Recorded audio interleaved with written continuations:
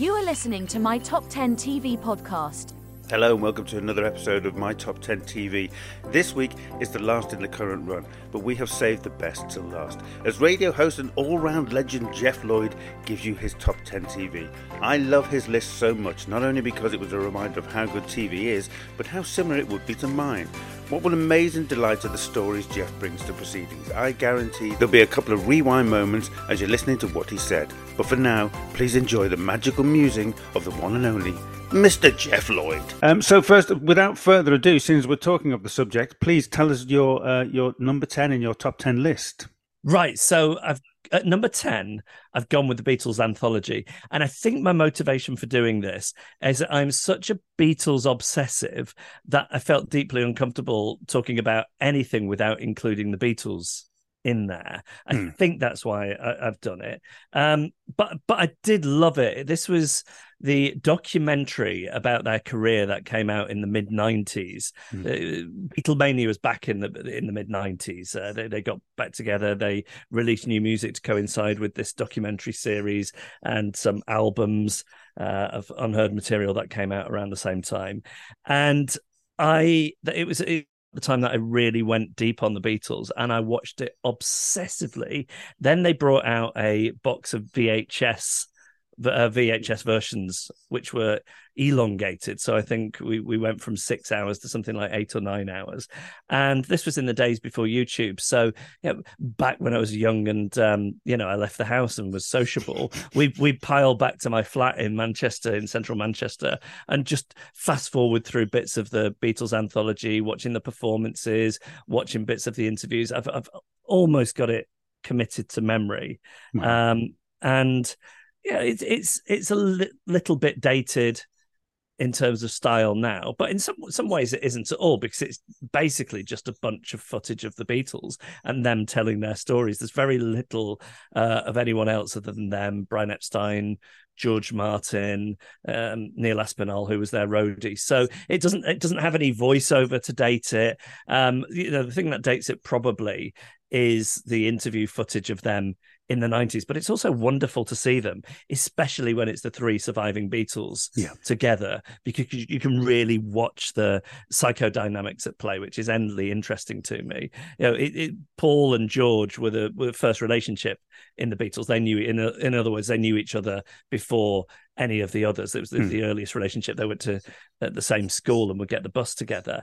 And watching the ways in which Paul tries to not annoy George and watching the ways in which Paul annoys George is just fascinating to me.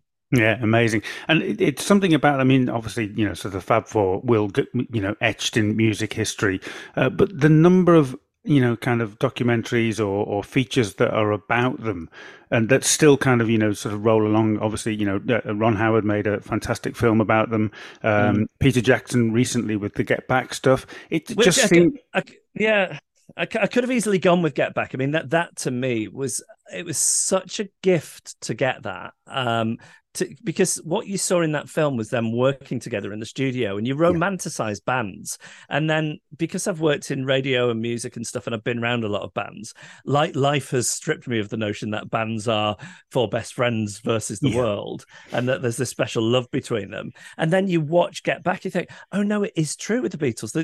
There's obviously there's obviously tensions, there's obviously history, the relationships change over time, but what it was like was getting to understand what the dark matter of the Beatles was. It's what you always hoped it was, and there it is in front of you. I love that so much, and that so I was sort of vying really between Get Back and the anthology, but the anthology I think just tells the entire story. Yeah, no, it's brilliant, and again, obviously, being a son of Liverpool back in the day, and my family being from there, it's just so nice to be able to look at that and go, these were just four ordinary guys that basically set the world alight, and they were just amazing.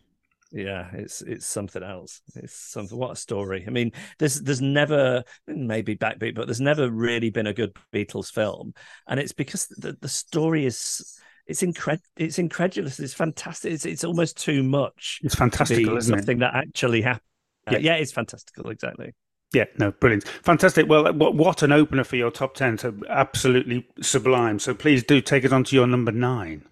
Okay, number 9, I am going with 30 Rock, Yeah. which I always liked. And then when I got together with my now wife, she's 30 Rock obsessive. We're people who ignore all the rules about screen time at bedtime. So we always fall asleep to something. But she has a very specific set of criteria as to what that can be. It has to be something funny and something that she's seen before.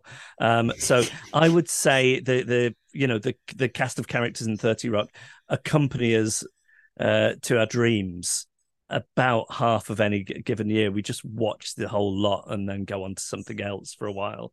And it is so brilliant. Sarah has it committed to memory. Right. And it is just, it's so dense in jokes. I've got a real bee in my bonnet about the way that so many things that are labeled as a comedy, you can go for a whole scene without laughing or without it trying to make you laugh because they're going to put a bit of emotion or sentiment or drama in it. And those things have their place. I'm not convinced they belong in a straight up comedy most of the time. And 30 Rock doesn't do that at all. You do actually end up like loving the characters. They're all flawed and all narcissistic in these ways, but they're brilliant. But it's such a great set of performances, especially from that central 4, who are Tina Fey, Alec Baldwin, Jane Krakowski, and Jack McBrayer, who plays Kenneth the Page. And it's just some of the finest comic performances coupled with very, very dense joke. It's almost like Simpsons level of joke writing. Yeah. And it's silly as well. It is not really trying to make any points particularly. It is just a big, daft, silly comedy. Some of it hasn't aged well, but I don't think comedy should, because part of the purpose of it is to push at what is uncomfortable. Sort of loath to say that I push at the line or taboos, but it's to sort of push at what's uncomfortable, and in doing that, it's part of changing the. I don't think comedy or satire really changes anything, but it's part of the sort of cultural conversation. So it should always look like a little bit eggy or embarrassing 10 or 15 years on, in terms of some of the things that they joke about. But I think it's fantastic. And Alec Baldwin, I mean, who knew he was that good of a comic performer? Yeah, no, he's outstanding, and again, you wouldn't automatically think that that's where his kind of sort of oeuvre or his kind of home would be. No, he's really funny. My wife lived in New York, and we went back there, I don't know, maybe a year or so after our son was born, and she went to take our baby to see her old therapist, which is a very sort of New York thing to do. Not for therapy. I don't say it wasn't in need of therapy no. at that point. And as she went into that building, she's waiting for the lift, and the lift doors open, and out came Alec Baldwin, and he gasped, took a look at our son and said, "Oh, what a face. Let me look at this one. What a baby. I just love babies. Can I hold him?" And because of that, I feel incredibly warmly to him. Yeah. Despite some of his antics and despite his bizarre wife. Yes, no, absolutely. But yeah, what a story. And what a story that hopefully your son can pass down as well, even if he's not familiar with him now. He sure as hell will be. Yeah, so it's a show within a show. I think people probably know Tina Fey is, and she was the head writer on SNL. Yeah, and it's kind of a sitcom about the making of that type of show. So you do see aspects of what's called, they bring in. Sorry, I said those Central 4. I feel awful because it's the Central 5. It's Tracy Morgan in real life is the other great character in this, and he is so funny. People might know him from his stand-up, but so he is brought in. He is this huge star of stand-up comedy. I don't know if maybe sort of Eddie Murphy might be an inspiration, who is now in his career's in a bit of a trough, and he is brought in to revitalize this big live sketch show, and he is so funny. And he is paired with the previous star of the show, who is then sort of knocked down to second billing, who is Jane Krakowski, who people might know probably best from Ally McBeal if they don't know 30 Rock. And she is it's simultaneously the archetype of a diva, but she just hits it in a way that you haven't quite seen before. Tina Fey is the showrunner. She's the quote unquote sensible one, and then her boss is Alec Baldwin, who is playing Jack Donaghy, who's the network executive. Yeah, with all the associations you might have with that. I feel so bad that I forgot Tracy Morgan out when I was going through those characters at the top there. Yeah, we'll clean it up in the edit. It'll sound absolutely fine. Okay. Well, it's good to know that at least we know, and the audience will know when they listen to this, what Geoff Lloyd falls asleep to. Yes. So a bit of a handbrake turn now. So going from an American sitcom to a British institution. So please tell us your number 8. Yes, my number 8 is Doctor Who. Now, I've only somewhat recently come to the truth of admitting the truth is that I am quite a Doctor Who fan, right? As it turns out. So my son, who's 7, has somewhat recently started watching it. He got into Jodie Whittaker. He's really excited for the specials of David Tennant, and he's really excited for Ncuti Gatwa.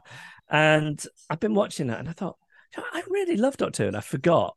When I was a kid, I used to get the magazine. Tom Baker would have been my doctor, and a bit Peter Davis, and I maybe fell off a bit like that. But I was kind of obsessed with it, to the extent that I remember going to Chester Zoo when I was about 6 or 7, dressed in the long scarf and the floppy hat like Tom Baker, with a bag of jelly babies. Brilliant.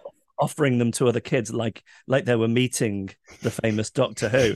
And I just got like an acutely painful memory of some kid as they're walking away going, that kid thinks he looks like Doctor Who, but he doesn't. and that's stung and stays with me. Yeah, that's crushing. Yeah. And then when it came back with Chris Freckleston, I thought it was so fresh, and I do think I've made a point of watching every episode since it came back, but I never really thought of myself as a fan until Jean, that's my son, started watching it, because I don't know, it felt like a dirty little secret in a way. Yeah.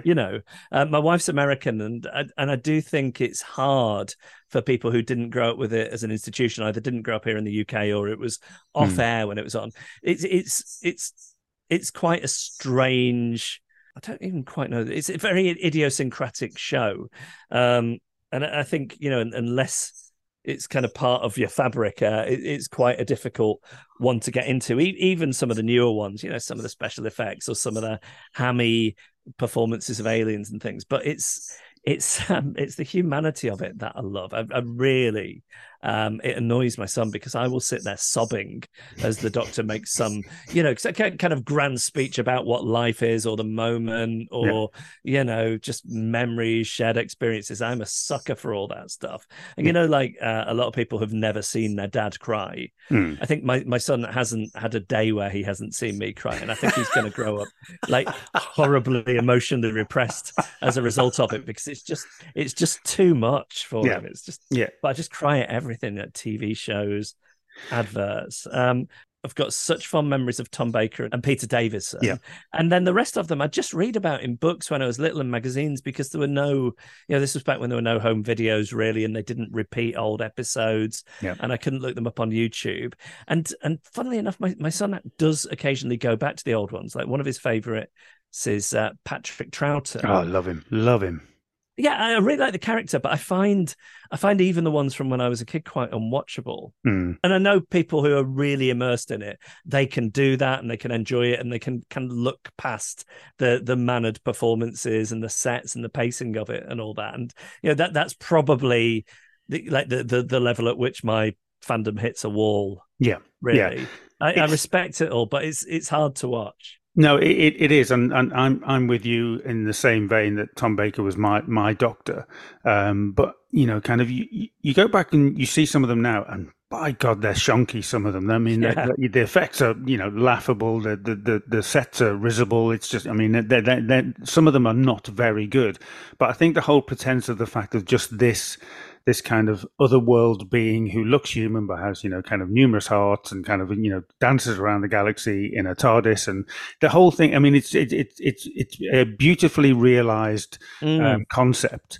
And I think because it has that regeneration focus, it kind of was able to reinvent itself each time, and that's kind of genius. I'm not entirely sure whether they thought about it originally as that. No, it feels sort of more accidental than by design, doesn't it? Yeah, absolutely. But for me, it was always that was the excitement, and I mean, I remember being palpably excited in school, talking about there was going to be a new Doctor, and every time he regenerated, it was just an incredible thing. And you would then have to get used to this new character, you know, Peter Davison in his cricket garb, and you know, all of that kind of stuff, and it's just amazing. And then for me, I think I probably stopped. Well, Doctor Who itself did stop, didn't it? I think probably, was it late 80s, early 90s it stopped? I think so, yeah. And then when they brought it back, my God, I mean, in terms of kind of TV royalty, Stephen Moffat, Russell T Davies, yeah, of course, you know, absolute TV royalty. And to bring it back in the way they did with Christopher Eccleston, Billy Piper, and then the numerous iterations since then, David Tennant, absolutely outstanding. I love the fact that they made the Doctor a woman. I just thought, you know, for all of those Whovians that were kind of up in arms and saying this shouldn't be right, well, why? There's no rules, and there's no rules about this. You can do what you want with it, and that's the beauty of it. And I think why it will continue in that vein. Yeah, and I love. I mean, Jodie Whittaker is my son's favorite. Yeah. So, that's brilliant. That's great. Yeah, and he went to school dressed as her on World Book Day. You know, I think her personification of the character is really contagious and very good. They're not always my favorite stories, but I really love what she brought to it. Yeah, no, Jodie Whittaker herself is brilliant. And I mean, kudos to whoever kind of saw her in Broadchurch and other things and thought she could be a great Doctor. It's very difficult to get that synapsual leap to think, yes, that leads to this. But she was just outstanding. And so we move on to your number 7. Yes, so I'm a real Swedophile. I've spent a lot of time in Sweden. I used to live there half the time. So if there is ever a new Swedish film, a new Swedish band, a new TV show, I will. I'll give it a look. And I've chosen something from, I think, like the halcyon days of Nordic noir, which is The Bridge. So I think maybe like if The Killing was the John the Baptist of Nordic noir, the Bridge was the Christ. I think it was remade many different times in many languages, including English. There was a British and an American version, I think. Yes, both versions. Yeah. I didn't watch any of the remakes, but I love the Swedish Danish original in which this body is found in the middle of the bridge, Copenhagen to Malmö in Sweden. So they're not quite sure if it comes under the jurisdiction of the Danish or the Swedish police. And then the two detectives, that partnership of Saga, played by Sophia Hellion, who's the Swedish one, and then Martin Rød, who's the Danish kind of maverick. So Saga is they don't explicitly say that she's neurodivergent, but she seems to be a very sort of good, well written, well realized ASD, autistic spectrum disorder character, an autistic person. And then Kim Bodnia is more like your TV cop whose personal life is a bit of a mess, and he's brilliant but a bit sort of shambolic. Flawed genius. And the two of them, it is just such a great partnership. And just structurally, the writing, I'm just in awe of these shows that even when you're struggling to keep your eyes open, it gets the last 5 minutes, and then all of a sudden it's like you've had, double espresso and you have to press play on the next one. It was so good. I loved a lot of that Nordic noir. A bit. I've not been on top of it so much. You are listening to my Top 10 TV podcast. You're quite brilliant, number 6. Yes, and I've gone with the royal family, and I think like so many other people, it feels like they hit a microphone in my house when I was growing up and based the script on it, which of course they didn't. It's just brilliantly realized. But I also have quite a personal connection to this as well, because when I started out in radio, I worked with Craig Cash and Caroline Aherne. Right. In fact, the Mrs. Merton show, which was their first thing, really, the pilot which went out just in Granada in the Northwest. I'm on it in the heated debate section. Really? Yeah, they wanted somebody who looked like a vegetarian. That's what the debate was about. And I mean, I have been vegetarian for a long time, but not back then. Yeah. So a very shy, like 17-year-old me or something is on the pilot of that show. And then they were just the best. Craig is, and Caroline was just the best, kindest, funniest people.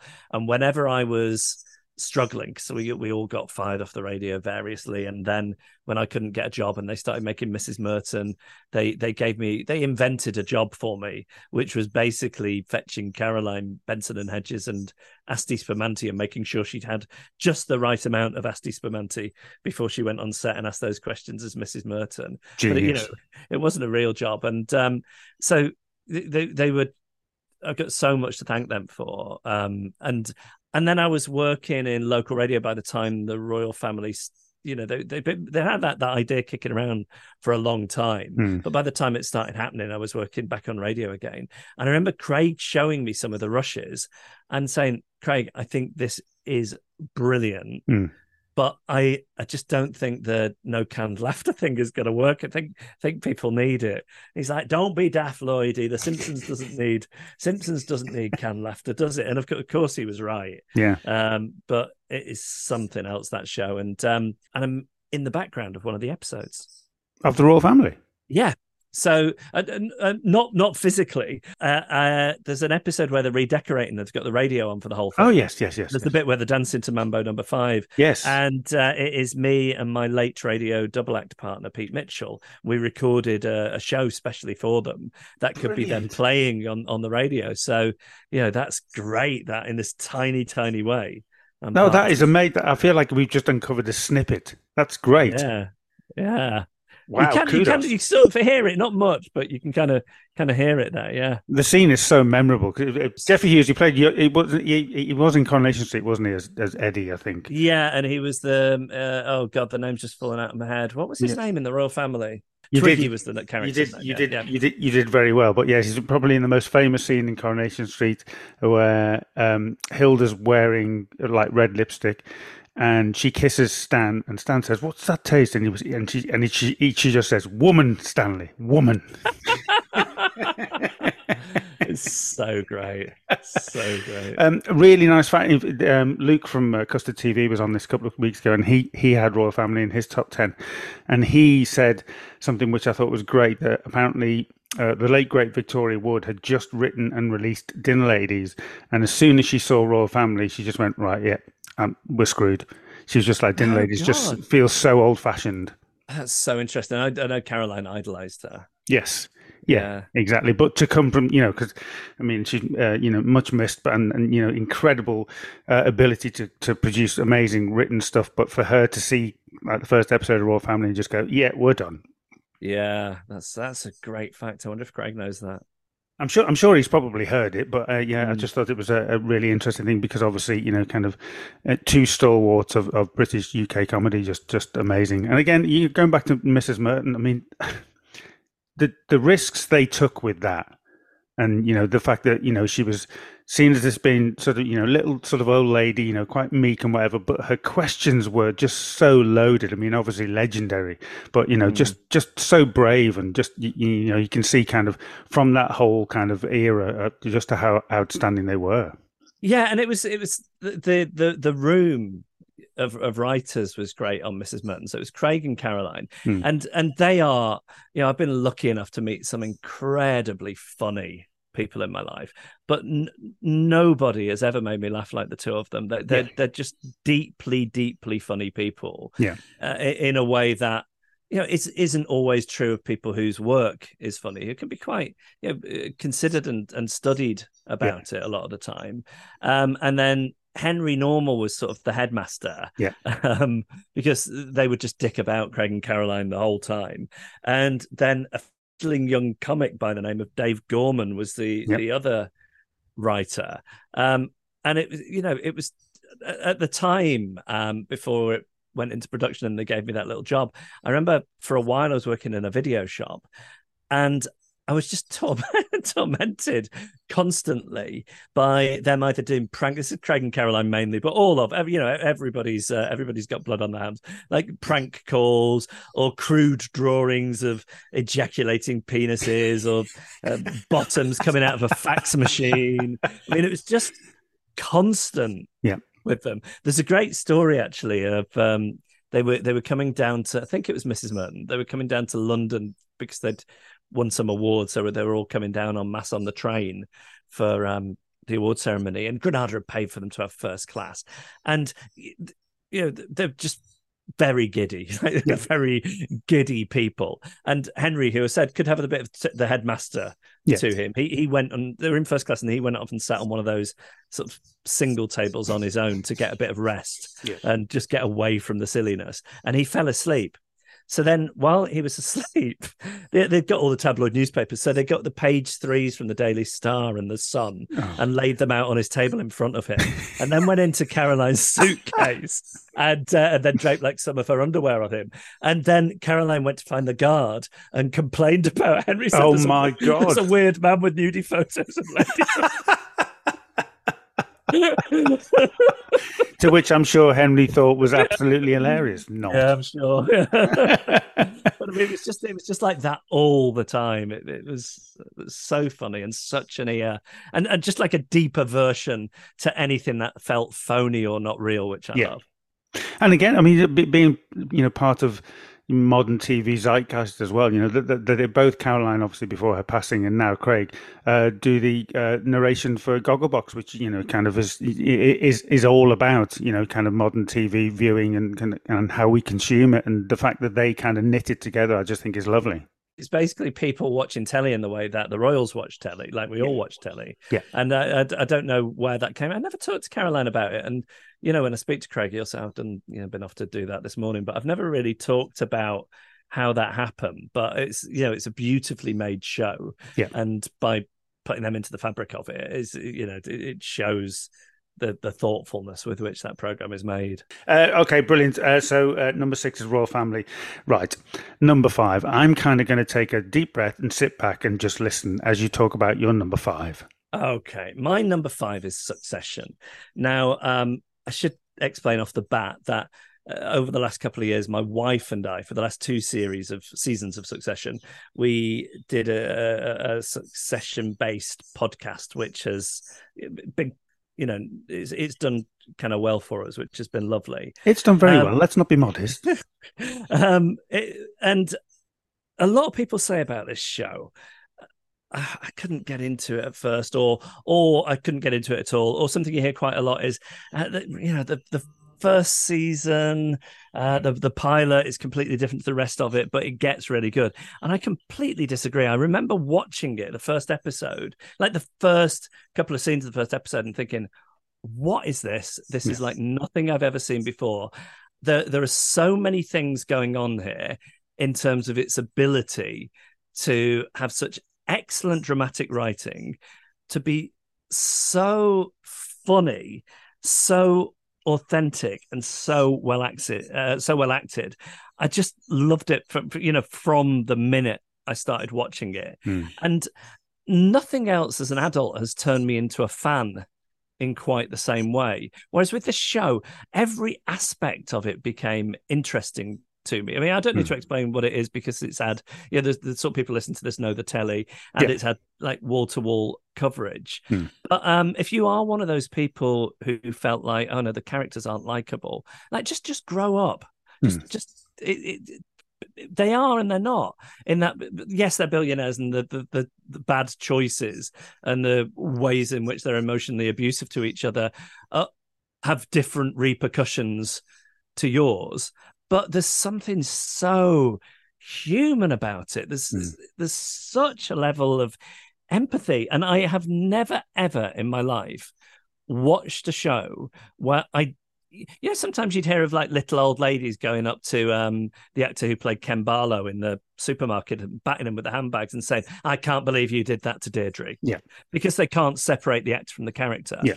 This is how I feel about Succession. Of course I know who Brian Cox is, but I cannot understand that Logan Roy, the patriarch of that family, is not real, and every character is so well drawn. Yeah. And I think it was completely unique in this way, in that you'd kind of dig into the internet after an episode, and there would be kind of pages of speculation about the inner life of a minor character like Kendall's PA, and every word that comes out of the mouth is perfectly rhythmically perfect,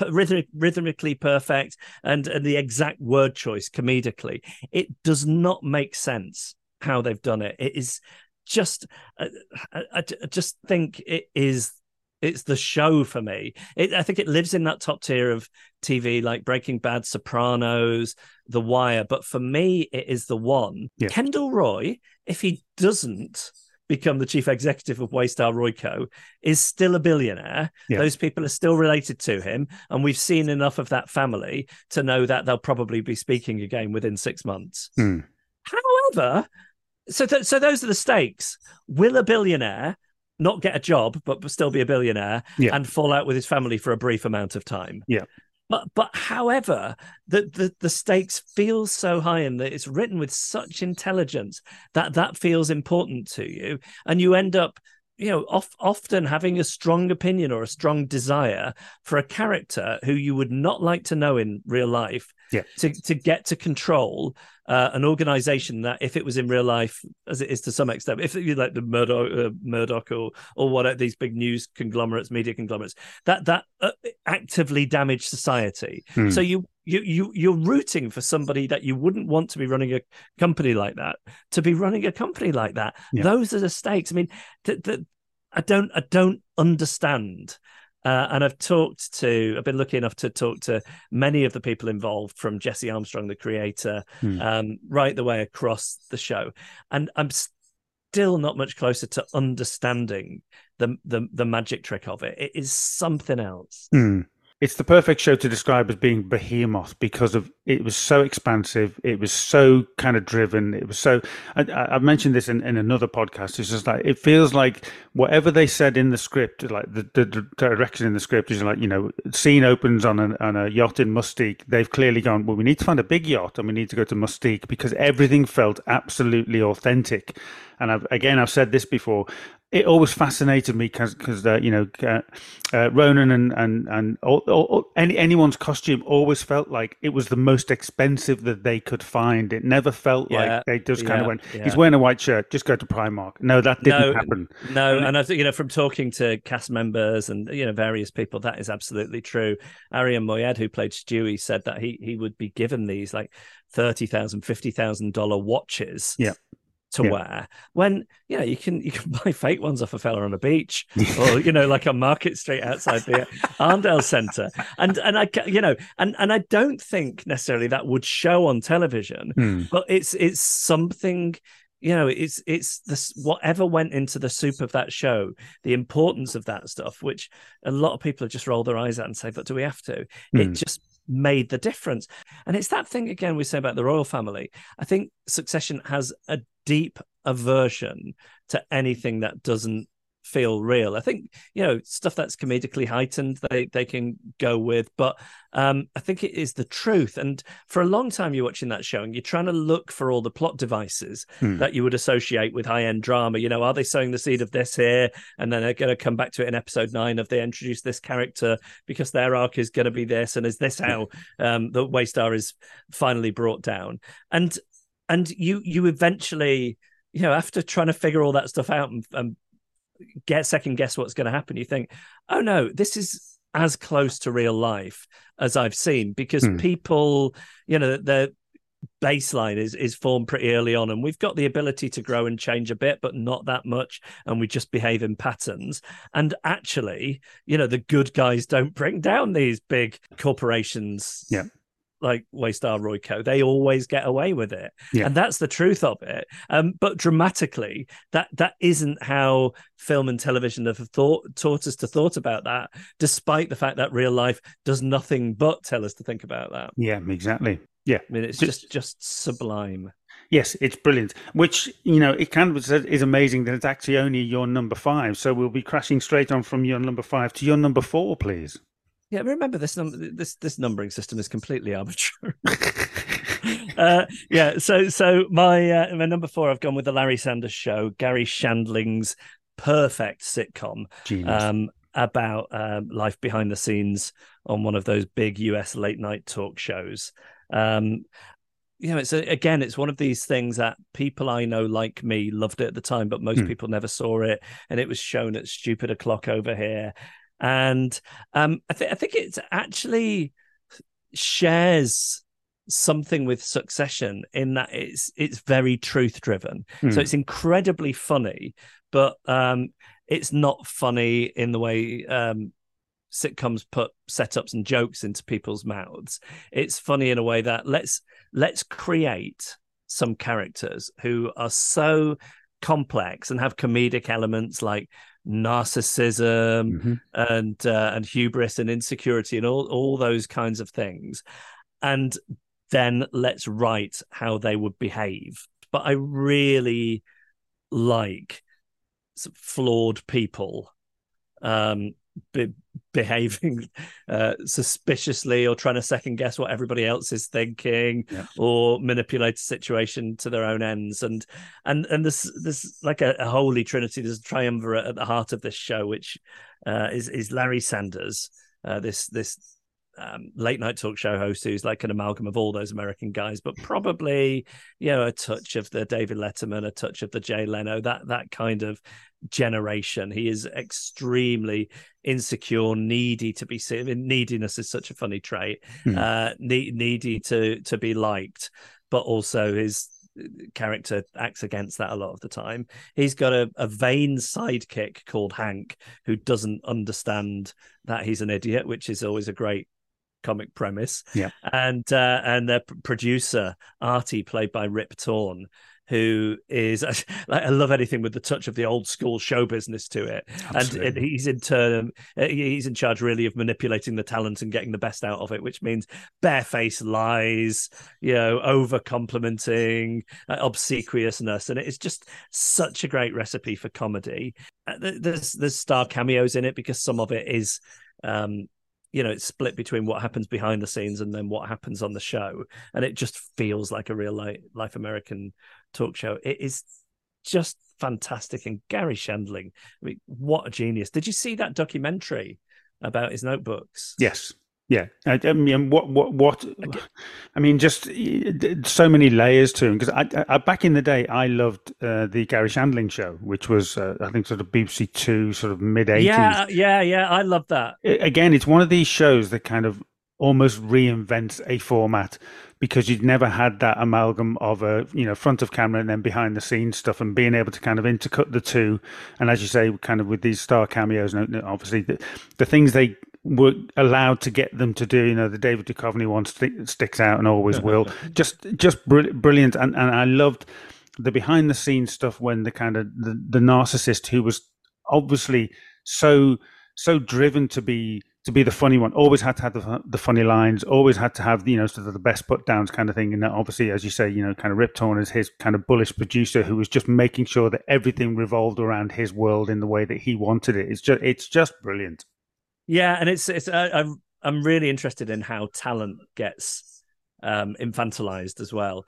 So even in my jobs that I've done in radio, you get a little bit of it, and then at the level where people are, you get these hosts who are making millions upon millions for a network, the way that they're wrapped in cotton wool and then what that does to a person, it's really funny. It's just it's I don't understand why it isn't repeated very often. I don't know if it's to do with music rights, because she'd sometimes have bands play on the show, but it's perfect comedy and extremely real.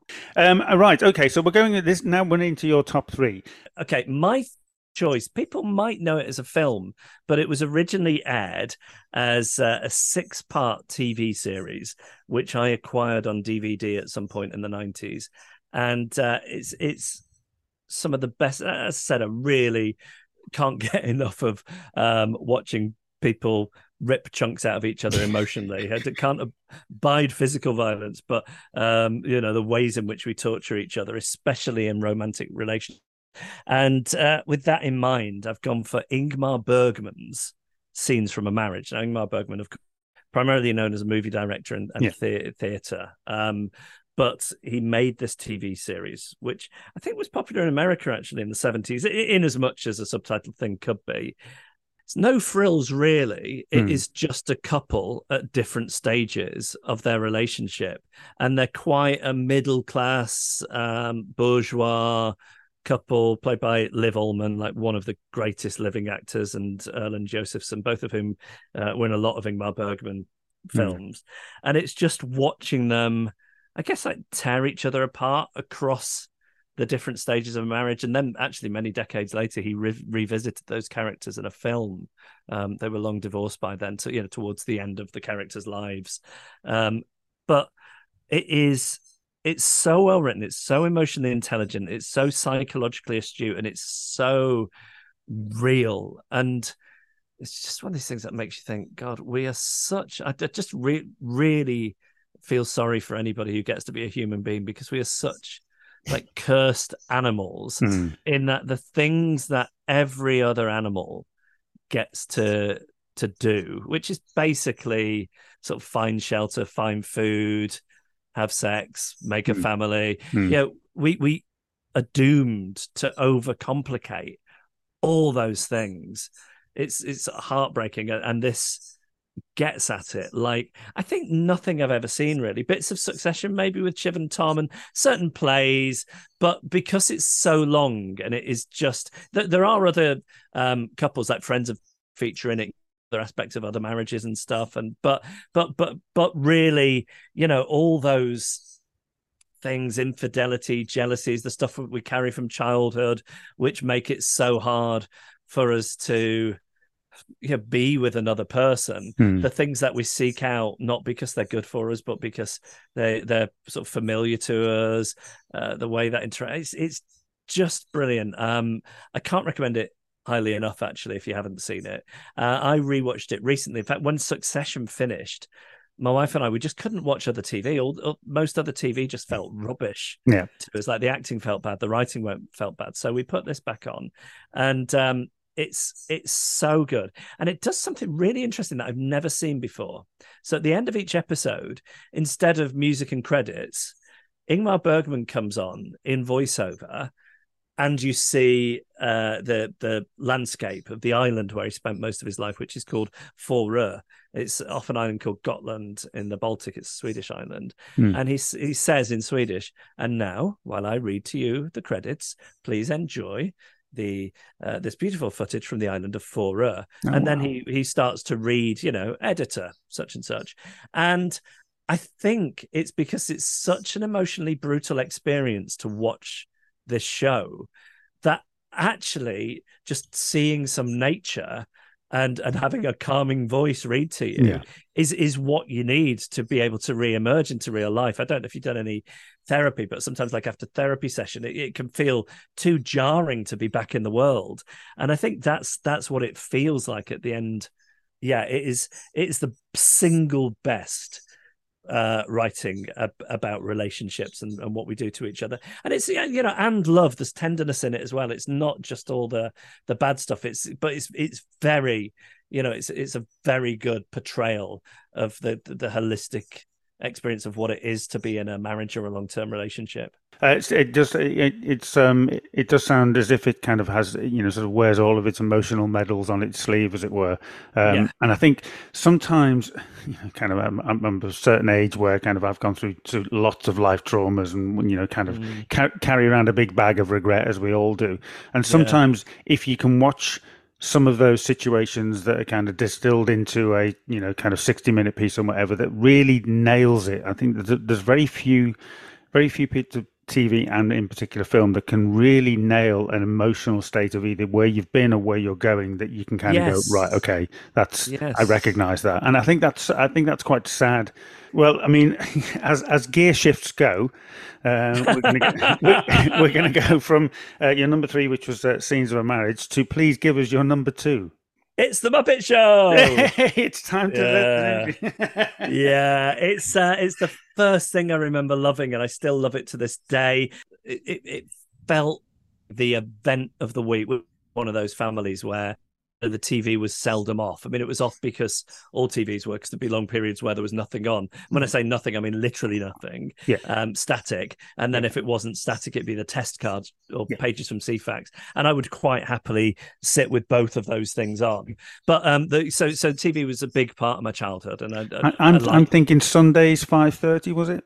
I've got Saturdays in my head, but you might be right. But it just felt like, I think for other kids, maybe like going out and playing football was the highlight of the weekend. But for me, it was always the Muppet Show. And if I look at any of my books from primary school, they're just full of drawings of Kermit the Frog and all the like guest stars. It's a funny show, the Muppet Show, because it kind of straddles eras in a way that you don't think it would. So it was mid-late 70s. That it came on the air, but it also feels like a lot of the guests, the special guest stars, belonged to almost like that sort of pre-rock and roll era, not quite vaudeville, but certainly a type of light entertainment that had long gone out of fashion by then. Well, so Bob Hope was a guest on it a couple of times. Yeah. I mean, the amount of stars that they had, it's ridiculous when you look at who some of the stars were. And there were, Debbie Harry was on there, Alice Cooper, Elton John, there are lots of those sorts of people, but also like, Ethel Merman, Liberace, Liza Minnelli. It really, Gene Kelly, I think. And there was one episode. So I also really loved Star Wars as a kid. And of course now, and they were the special guest stars one week. And these days, if that was going to happen, the amount of pre-hype, there is no way you wouldn't be aware of it. But I was a kid and I was watching The Muppet Show, which, as I say, was the highlight of my week. Also obsessed with Star Wars. And then all of a sudden, Luke Skywalker, the two droids, and Chewbacca burst onto the screen. I felt like my head was going to explode. I think I might have cried because it was too much for me to have all that on the screen at the same time. It was like I was overstimulated by it. No, it's funny. The more that you talk about your list, the more I think we had very similar upbringings. Because for me, television was it was my best friend, and it was also my escape. I can pinpoint programs: Swap Shop, and Muppet Show, and Doctor Who, and stuff of that. Buck Rogers, just my absolute world. For me, I think the Muppets, because, and funnily enough, actually, if you think about it, it shares quite a lot of the DNA with the Gary Shandling show, because it did do that behind the scenes thing with the show at the front as well. Yes, it did. And also, I mean, none of this has really kind of ended up in my top 10 list, but I really love silly talk shows with sketches in them. I loved The Last Resort with Jonathan Ross. Genius. I loved TFI Friday. I came to love the David Letterman show, Craig Ferguson, Conan O'Brien, and it's an itch that is increasingly difficult to scratch these days. Big Breakfast, as you say, and I think my love of all that is just down to the kind of mayhem of the Muppet Show. I think it put the rhythm of that silliness and that type of beautifully constructed, and there were so many different aspects to it, and things that you enjoyed, and things that you see. I was never a big fan of Pigs in Space, the little sketch that they used to do with the kind of pigs of Star Trek, but I used to love the bits where Gonzo was trying to shoot himself out of a cannon. There were just bits of it that you knew that would happen in every program, and you looked forward to those particular bits. I never was really keen on the bits where kind of Miss Piggy and Kermit were kind of arguing behind stage. I wanted to see the funny stuff. So kind of I think it was Fozzie Bear, who my favorite character, just because he wanted to be a comedian, and I've always had a deep-seated love of comedy, and so anything where people were trying to understand why something was funny, and even back then, when I'm watching at 6 and 7, trying to understand the mechanics of a joke that Fozzie Bear's trying to tell, just brilliant. Yeah, well, my son is that exact phase at the moment, so he's kind of in a bit of a Muppets phase in that he likes the newer film. In fact, he likes all the films, but his route in was through those newer films. So we're watching quite a lot of it, which has taken him back to the Muppet Show, and now he's like looking at my old annuals, and he's doing that exact thing. Why is this funny? And and starting to figure it all out for himself, and it's great. And they're just such strong characters. Kermit, the voice of reason, in amidst all these all this lunacy, whereas at the same time, kind of being funny himself. I think, like, to me, it almost feels like every good sitcom, or every sitcom that I like, has a Kermit at the heart of it. Absolutely, yeah. And I think, like, so we'll come on to my favorite in a minute. So, but just to no, I don't want to show my hand too early. But that has a that's what Liz Lemon is in 30 Rock, Tina Fey's character. It's a central character to which the other oddballs circle around, isn't it? Yeah, but not quite a straight man either. A bit more sort of Bob Newharty. Funny in their own right, but also they're the ones who can see how bizarre everything going around them is. It's just wonderful. The songs are great. I feel like so many like songs from shows or the Great American Songbook are just in my head. The first their entry point into my head, like Lydia the Tattooed Lady, would be through the Muppet Show and those albums that they released. Yeah, and so the shows decades later took their influence from it. I remember reading an article with Roger Fluck, who was co-producing Spit and Image, and said so much of the sort of maelstrom they wanted to create is because they love the energy of the Muppet Show. Right. Yes. Yeah. That makes a lot of sense. I went in 2017.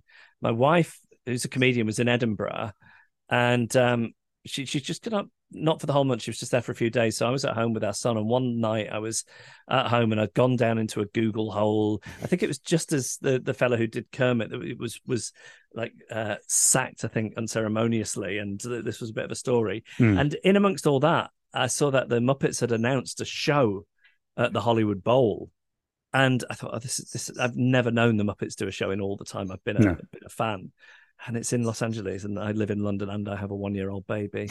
Oh, my wife has just gone off to Edinburgh for a while, so maybe it's my turn. So on the spur of the moment, I just bought tickets for that show, and then and plane tickets, and then had the job of telling her the next day, which wasn't an easy conversation to have. No. As I said, he said, "Look, I love the Muppets.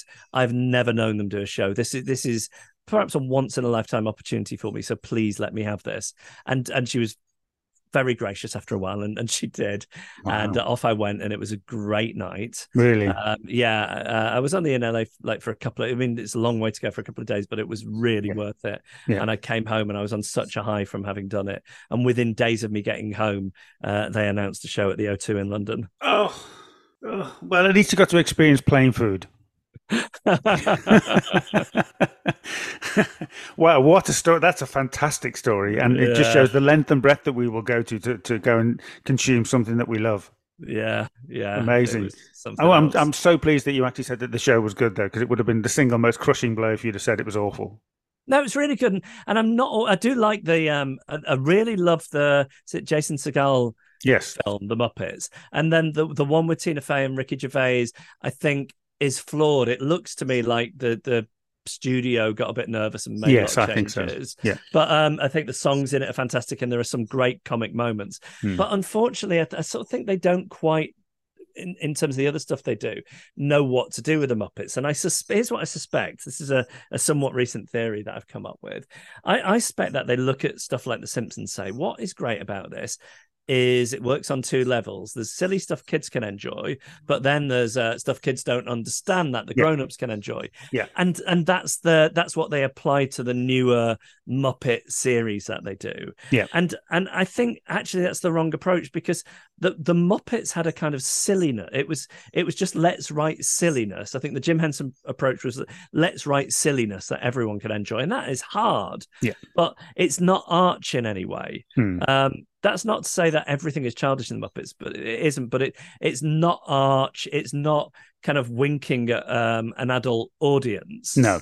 It's just these kind of silly, naive characters is at the heart of what's funny about the Muppets, and it just seems like they miss that in all these shows that they try to make. you look at things like Sesame Street, and there are tropes in that you know the reasons why the Muppet Show became so good, that or the sort of the vehicle that it was. Yes. And it's just and just the breadth of characters as well. I mean, you talk about sitcoms and tropes and whatever. The number of different characters they had that all returned and all had their own little sort of narrative, and some, Beaker kind of didn't really sort of exist in anybody else's world. He just kind of in this sort of separate entity, and there was so much of that. And I think it's kind of the episodic kind of almost sketch show format of it that I just absolutely love. Because obviously, as a 7 or 8 year old, you're watching, your attention span isn't great. So if you've got something that's literally like this, you just absolutely lap it up. It's amazing to me that given that the Muppets are now owned by Disney, if I was Disney, I would be thinking about, that Mr. Rogers film with Tom Hanks. Yeah. Like, do that with Jim Henson. Like, bring people into his world and his vision and get them to understand where he was coming from and what was so brilliant about it, because it's a great story full of great characters. And that will do that job of refreshing this this beloved gang of characters that you own for new generations. Yeah, no, absolutely. I totally agree. There was quite a recent new series which effectively tried to sort of build a bit of a narrative of kind of a road trip, and it was about the band and I watched a bit of it, but it was this thing, it just felt too earnest for me. Yeah, I didn't know who it was for. No, it didn't. No, which it was disappointing, because I was just like, look, I'm happy to spend an hour in their company, whatever's happening, but I need to be invested in what that story is. And if it was just about kind of, sort of where the band's going to end up, I want to feel the whole world, not just a bit of it. Yeah, the best things that they do these days, they'll put out an occasional YouTube video of them doing Bohemian Rhapsody or something. And those things are really funny because they're like sketches from the Muppet Show. Exactly. Fantastic. Well, that is your number 2. So that can only leave us for you to present to us your number 1 top 10 TV choice. Yeah. So my number 1 is Seinfeld. The thing about Seinfeld, we started off with talking about my love of the Beatles, and the Beatles are highly unusual in pop culture, because I think they are, in music, the unique example of the best thing also being the most popular thing. And I think Seinfeld is the same, but in sitcom world. I think Seinfeld is the sitcom Beatles. It is so good.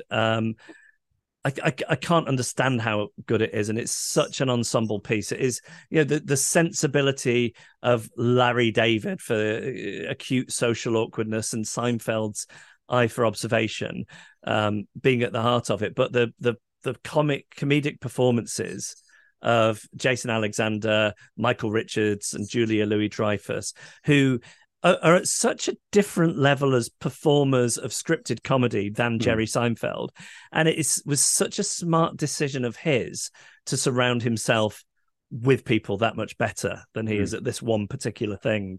I first saw it in the 90s, and after having had comedian friends tell me it was the greatest thing ever, switched it on, and I found the character of Kramer so unbearable that I almost immediately switched it back off again. Oh, really? I didn't go back to it for years later, because I think, I could have an aversion to a certain type of American sitcom which had really screwball, zany characters. Because they just didn't feel in any way real to me. And, on first glance, I'm ashamed to say that that's what I took Kramer to be, and didn't give the show a chance. And then when I went back to it after its original run ended, I remember watching it and thinking, oh, I've come home. This is the show that thinks about people and interactions and what's funny and neuroses exactly how I do. And it's sublime. It is. I mean, there's 180 episodes of it, and there's some variation of quality within that, like there are, within tracks on a Beatles album. But it's. I can't think of anything that is that good, that had such a huge cultural impact, but also weirdly made so little cultural impact here in the UK. Yes, very good point, actually. Yeah, definitely. And also just because it was very clever. I mean, I've used this expression a couple of times talking about this particular program, and I don't want to use it again, but I have to, because it is right. It's precision tooled in the way that Yes. the lines, the pentameter of the lines are all absolutely spot on. So, and they are written purposefully for the particular actor to deliver. So Kramer has a very specific way in which his lines are delivered and the pace and the tempo, as opposed to kind of, any other characters in there. But also that it just, randomly it went very meta at one stage where the whole premise was about Seinfeld and Jerry and George pitching yes, the show thinking about their own sitcom. Yeah, pitching a show about nothing. Yes. to NBC. Yeah, with Bob Balaban as the executive. Yeah. It's terrific. And then what Larry David subsequently did in Curb Your Enthusiasm. I sort of liken it a bit like to John Lennon's first solo album in that it is the stripped back, much more raw, version of Seinfeld. But it's exactly the same thing, really. And I just adore it, and again, I suppose it's stuff that I've said about Succession, Scenes from a Marriage, all these other shows. The ways the ways we complicate how we're doomed to complicate how we interact with each other. It's endlessly interesting and endlessly funny to me. Do you remember the cartoon strip? I think it's from the Bees are called the Numbskulls. Yes, I do. Yeah. So and then for there's me, that Pixar. People know the Pixar film. Yes, exactly. So for me, right. Seinfeld has an element of that because you've got kind of Jerry, who's kind of the sensible brain, but all the other characters are kind of the different emotions to which the brain suffers or struggles with. Yeah. So to go back to what I was saying earlier, Jerry is the Kermit in Seinfeld. Yes, but also really funny. Like it can seem like a more neutral, like eye-rolling, sarcastic character, but the longer it went on, the more his stuff would come to the surface, like his weird stuff to do with hygiene and food and God knows what else. And I remember years and years ago reading an interview with Jesse Armstrong and Sam Bain of Peep Show, and I mean, this would be around the first series of Peep Show, I guess, and them saying like the key to that show was the thing that you think you can never repeat to anybody because people will think you are bizarre. Why did you behave like that? You were a freak. That is the thing, not only in which there is the most comedy, but also is going to be universal in some way, because these things that we carry all this shame and think, I am insane the way I'm thinking and spinning my wheels about this. Yeah. That is the stuff that is the most relatable, and that's what Seinfeld did. Yeah, no, there's a very clever man that sat down and literally plotted how this kind of narrative will go throughout each of those episodes, and it's riven with that kind of A leads to B leads to C leads to D. It is beautifully done, and I think the more time you kind of take away from it and then you go back to it, you kind of go, oh my God, it's just, you can see where the DNA of this show appears in several other, comedy shows at the moment, which aren't as good, but that they've taken the inspiration from the original source, if you like. Yeah, and I also think, like the Beatles, that there can't be another one because it happened at the dog days of network television, everybody watching basically the thing that came down the same 5 or 6 pipes, right? Yeah. So a mass audience like that and something being a cultural moment like that in a comedy, even though for certain groups of people, demographics like Succession or like Fleabag, the thing that, we've all got in common, I don't think you can have shows that aren't event television, like like The Masked Singer or whatever, where and again, this wasn't the case here in the UK, but it certainly was in America, where like a grandparents and a young teenager are having the same cultural experience. Yeah, I think Seinfeld might be, if not the last, one of the last examples of that being possible because of the fragmentation of how we all watch stuff now. Yeah, no, exactly. And it's just, just when you look at comedy as a sort of finite thing, to have that breadth of quality, as you say, in 180 episodes. I mean, that's a ton of work. Yeah, it is, and there's a slight gear change in the last couple of series where it gets a bit more screwball after Larry David leaves, and like. And actually, funnily enough, like when I started the rewatch, it wasn't on DVD. It was when they used to show it on Paramount or something late at night. I can't remember. And so I came in around then, and I really love those episodes. But the fact that something can be that far in, like 100 odd episodes, and take, it's not like a handbrake turn, but take a bit of a turn and still bring the audience with it.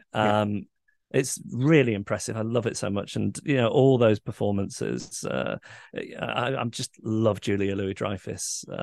She's amazing in Veep as well. Yeah, I think that she is the perfect character in Seinfeld. I think she's so strong in it. And again, kind of, she's one of these characters that kind of, when they laugh as the character, you laugh because she's so infectious, not necessarily because of what you said, just because you kind of just go, I'd love to go for a drink with her. She seems great fun. Yeah, she's fantastic. So that's my top 10. Well, I've got to say, what a top 10 that was. I've recorded 10 of these, and I'm not blowing smoke. Genuinely, my favourite one, just because not only some of the programmes that you brought to us, which I will go and find, but some of my favourites, but also it's remarkably similar. It seems that kind of, growing up and watching TV and the programmes that kind of have a little place in our heart. So I absolutely loved it. I hope you did. I did. Well, we're similar age, similar background, similar part of the world. So I don't know if that's part of it as well. But yeah, it was a real joy talking to you. Thank you. Well, there you go. I have to say, when I started the podcast, I never dreamt of getting such amazing guests. Each one has taken the time and effort to really think about their top 10 TV list. It is hugely appreciated, and I look forward to starting a new series early next year.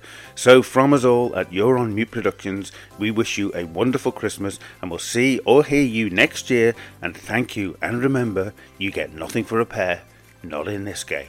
My Top 10 TV podcast is a You're On Mute original production.